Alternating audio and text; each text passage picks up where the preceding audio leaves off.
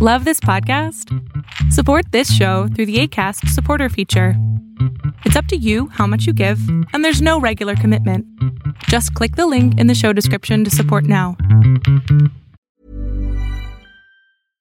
Flexibility is great. That's why there's yoga. Flexibility for your insurance coverage is great too. That's why there's United Healthcare Insurance Plans. Underwritten by Golden Rule Insurance Company, United Healthcare Insurance Plans offer flexible, budget-friendly coverage for medical, vision, dental, and more. One of these plans may be right for you if you're, say, between jobs, coming off your parents' plan, turning a side hustle into a full hustle, or even missed open enrollment. Want more flexibility? Find out more about United Healthcare Insurance Plans at uh1.com. Tired of ads barging into your favorite news podcasts? Good news. Ad-free listening is available on Amazon Music for all the music plus top podcasts included with your Prime membership. Stay up to date on everything newsworthy by downloading the Amazon Music app for free or go to amazon.com/news ad free. That's amazon.com/news ad free to catch up on the latest episodes without the ads. Greetings, comrades, and welcome to the Eastern Border. I would like to start this episode with a little explanation to our new listeners because, well, accidentally, I posted yesterday a tweet on Twitter and it went viral. And now I have so much more listeners than I had before. So here's a short entry. Normally, we are a weekly show about history of the Soviet Union and political events. We have turned to a daily war reporting show, which we're doing straight from the Polish-Ukrainian border.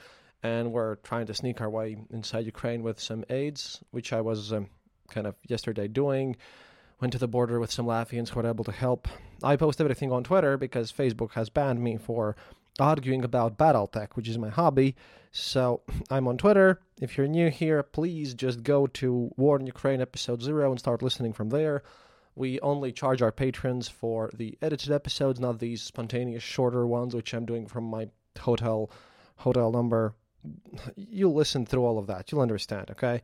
But yeah, we have edited stuff for which we charge patrons for, but no more than our weekly show, so that's fine. But go to War Ukraine episode 0, start listening from there, and if you want to hear some background about the war and everything else, well, then you can check out our backlog. But I don't know. A lot of people do it chronologically. I wouldn't recommend that because our early episodes were from 2014 or something, and they're really bad, I think, personally. But hey, some people might disagree.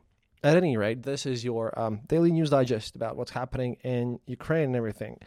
And as I'm posting on Twitter all the time, well, for one, there have been protests in Kherson and Melitopolis or something about the war, because people are actively going against the Russians, and they are facing them, and it's been difficult. The nuclear power plant, yeah, despite all the rumors, it's actually safe. It actually was forced to surrender to Russians, and now people are in there, and apparently the building that was on fire, that was just a kind of a side building. It wasn't the maximum reactor, and as far as I know, as far as people who know something about nuclear reactors tell me, then that's not very scary, or that, you know, they're built to last, really. So that's going to be fine. I myself personally went yesterday with people from Latvia. I found them here in Helm, who went to the border and told me their stories. That's probably going to be in the next big episode, since I just sent an article about this to my newspaper, tvnet.lv. And, you know, I have to wait until they publish it before I translate this to English and talk to you about those experiences. But they're coming.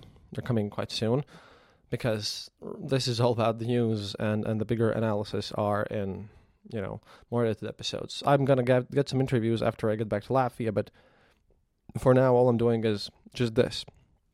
And I will use Igor Girkin Strelkov again. And sorry, my regular listeners, but I'm just going to explain this to people who are here and for whom this is the first episode. Igor Girkin, or Strelkov, was a leader of the Donbas group and the people who basically created the uprising over there. He was funded by Russia, and he was the first leader, and he's a Russian monarchist. He's fallen into kind of a hate relationship with Putin because he's even more pro-war than Putin is. You see, he's a maniac, so to speak. He loves the war, he loves the aggression, and he considers this whole thing an opportunity. He considers that Ukraine needs to be crushed and that someone more competent than Putin should take over after this. And so when you hear these news, these are coming from a person who actively wants Russia to win, but who hates Putin and thinks that an even more aggressive and monarchistic and authoritarian leader should take over. Although no one really knows how that's possible, but yeah, just so you know. And I read his news because he's on YouTube and he posts for his community members all these news all the time in Russian every day because he has contacts on the ground. So I use this Russian propagandist tools against himself since, well, I can, and I have people who listen to me. Just so you know. When I'm gonna do my own comments on this, I'll mention that just because the language here seems to be pretty harsh. Although I have to say, in comparison to previous days, he's gotten a bit more tame. So, Igor Strelkov, about how the situation is going on the 10th day of war. This is going to be mostly about the military stuff, and again, everything else and all the urgent news are on Twitter. And the big picture news, well, once they come, we'll talk about them too. And he speaks about this from the Russian position. So he's talking about various flanks and fronts, and if you hear southern flank or whatever, then no, it's from the Russian perspective. So southern front, which is the left flank, which is Nikolaev and Kryvyi Rog. He doesn't have any specific information about this, and just some sort of misunderstood messages about the activities of the Russian soldiers near the outskirts of the town of Nikolaeva. Apparently, everything's just there, and it's a stalemate. Right flank from Vasilievka up until Pologi. The Russian forces, together with uniting with the Donetsk Republic forces, the separatist forces around the Mariupol, apparently they've started an attack to the northwest, and yesterday they captured the town of Pologi. Although, when he says captured something, again, important thing to notice, Russians move only through the main roads because of Rasputitsa. Therefore, all the maps that you see with all the red painted in stuff, yeah, he'll mention that later too, but they're not controlled by Russia. Russia controls roads, and they attack villages and towns and cities. All that wilderness, yeah, that's where the Ukrainian resistance is at. But this Pologi town is quite important because it has one of the logistical railway lines there. It's kind of a knot of railways there. However, yeah, Ukrainians are fighting back and apparently bombing them. So no one really knows what are they going to do. And they predict active fights against the Ukrainians because the Ukrainians are apparently shortening the front line. The Donetsk front. Well, outside of Mariupol, positional fights were continuing in the positions yesterday achieved by the Russian army. Like I said, Igor Girkin is very pro-Russian, so I think it's more reliable to use him as a source and to be safe rather than sorry. If I would use Ukrainian army sources, then you could just tell me about being biased in one direction and just being more optimistic than I should be. So I'm just using the most pessimistic source for the free world and people who support Ukraine, that's humanly possible. Hey, giving a chance here. So apparently in Donbas, nothing much has happened. People are basically fighting each other on the front line. The front line's moving a bit. The Russians have moved a bit forward, but Ukrainians are calcifying, and Igor Girkin calls the battles that are happening there extremely bloody. Apparently, Russia has just dropped their blitzkrieg strategies and are now moving on a more brutal, full-scale assault. He comments that there's artillery shooting from the Ukrainian side as well. They're bombing the Russian army positions, which is good because Ukrainian army couldn't do that before since they were lacking supplies, but apparently that's serious enough for this guy to mention it. However, yeah, I have to state this out that Igor Girkin states, in this point, the battles are extremely harsh. The soldiers of Donetsk have been suffering extreme losses. Meanwhile, if you remember, Russian press and Russian government denies any losses whatsoever. So, front is calcifying in these areas. In Lugansk, Girkin states that the situation is completely unclear. Apparently, the front goes from the line of Yamol-Krasny Liman, which is, by the way, he reported that was taken, but turns out it wasn't, because all of this changes by the hour. So that's why I'm doing this daily, and even that is kind of, situation can change tomorrow totally crazily.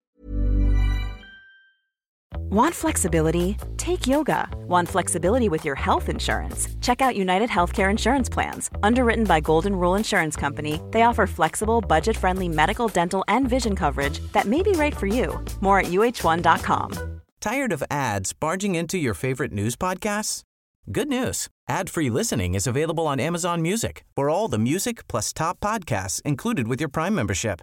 Stay up to date on everything newsworthy by downloading the Amazon Music app for free or go to amazon.com/news ad free. That's amazon.com/news ad free to catch up on the latest episodes without the ads. And, still, again, calcification on Donetsk, Lugansk with a ordered retreat of Ukrainian army for them to calcify their positions. Central Front. In the Kharkov district and in the city itself, massive fighting is going on. And it's been bombed, and Kharkov is going to be like Warsaw after World War II after this. Kharkov is just nearly destroyed. They are just bombing everything blindly, and there are massive casualties of civilians. Today, by the way, they told that they would have a ceasefire from the Russian side and from everyone's side near Mariupol. But I have reports that apparently the Russians offered the ceasefire for the civilians to evacuate, but it wasn't observed. They just continued bombing. Well, what to be expected, but that's really sad. Apparently, in Sumy and Chernigov, there are no exact changes. That's the northern part.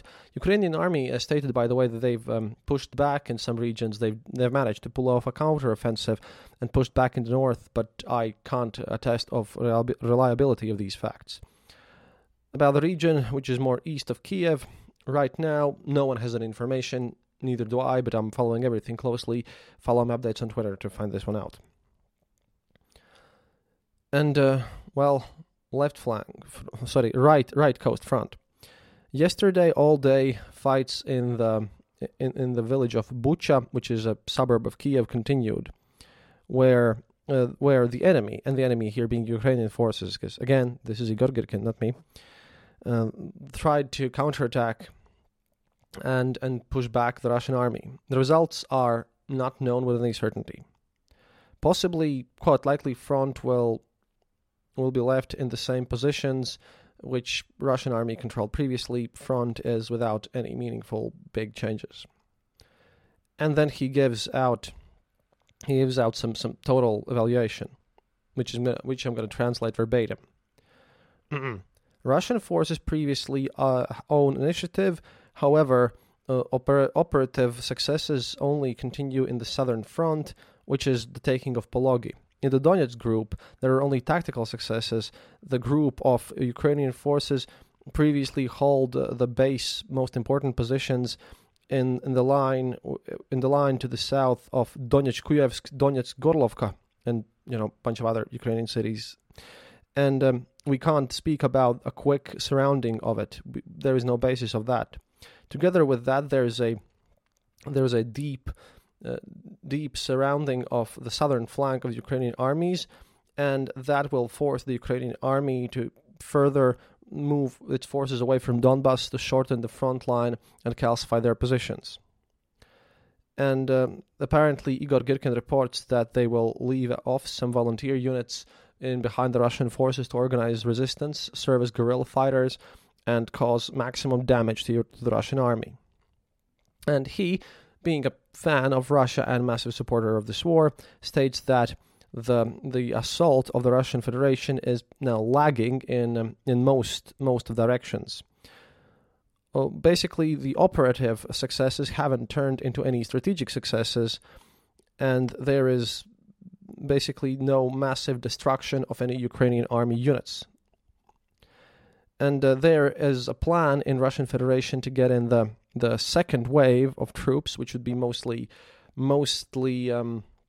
conscripts, because apparently at this point 90% of the Russian army's standing forces, which have been sent to this attack, which is like 75% of the total Russian army forces, which are under contract or anything, they've been either lost or as casualties or just are not able to continue fighting, because we've seen their logistical issues, we've seen their troubles with everything that's been happening and going on here.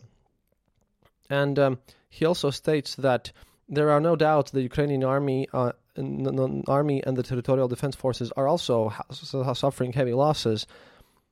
However, possibly even more than the Russian Federation and the People's Republics, and this is in massive air quotes because I don't buy that for 1 second. Losses, and that just might as well be just his propaganda. But he states that it's too easy to talk about any capture of initiative by the Ukrainian army. However, the Ukrainian army is resisting fiercely and dealing massive damage.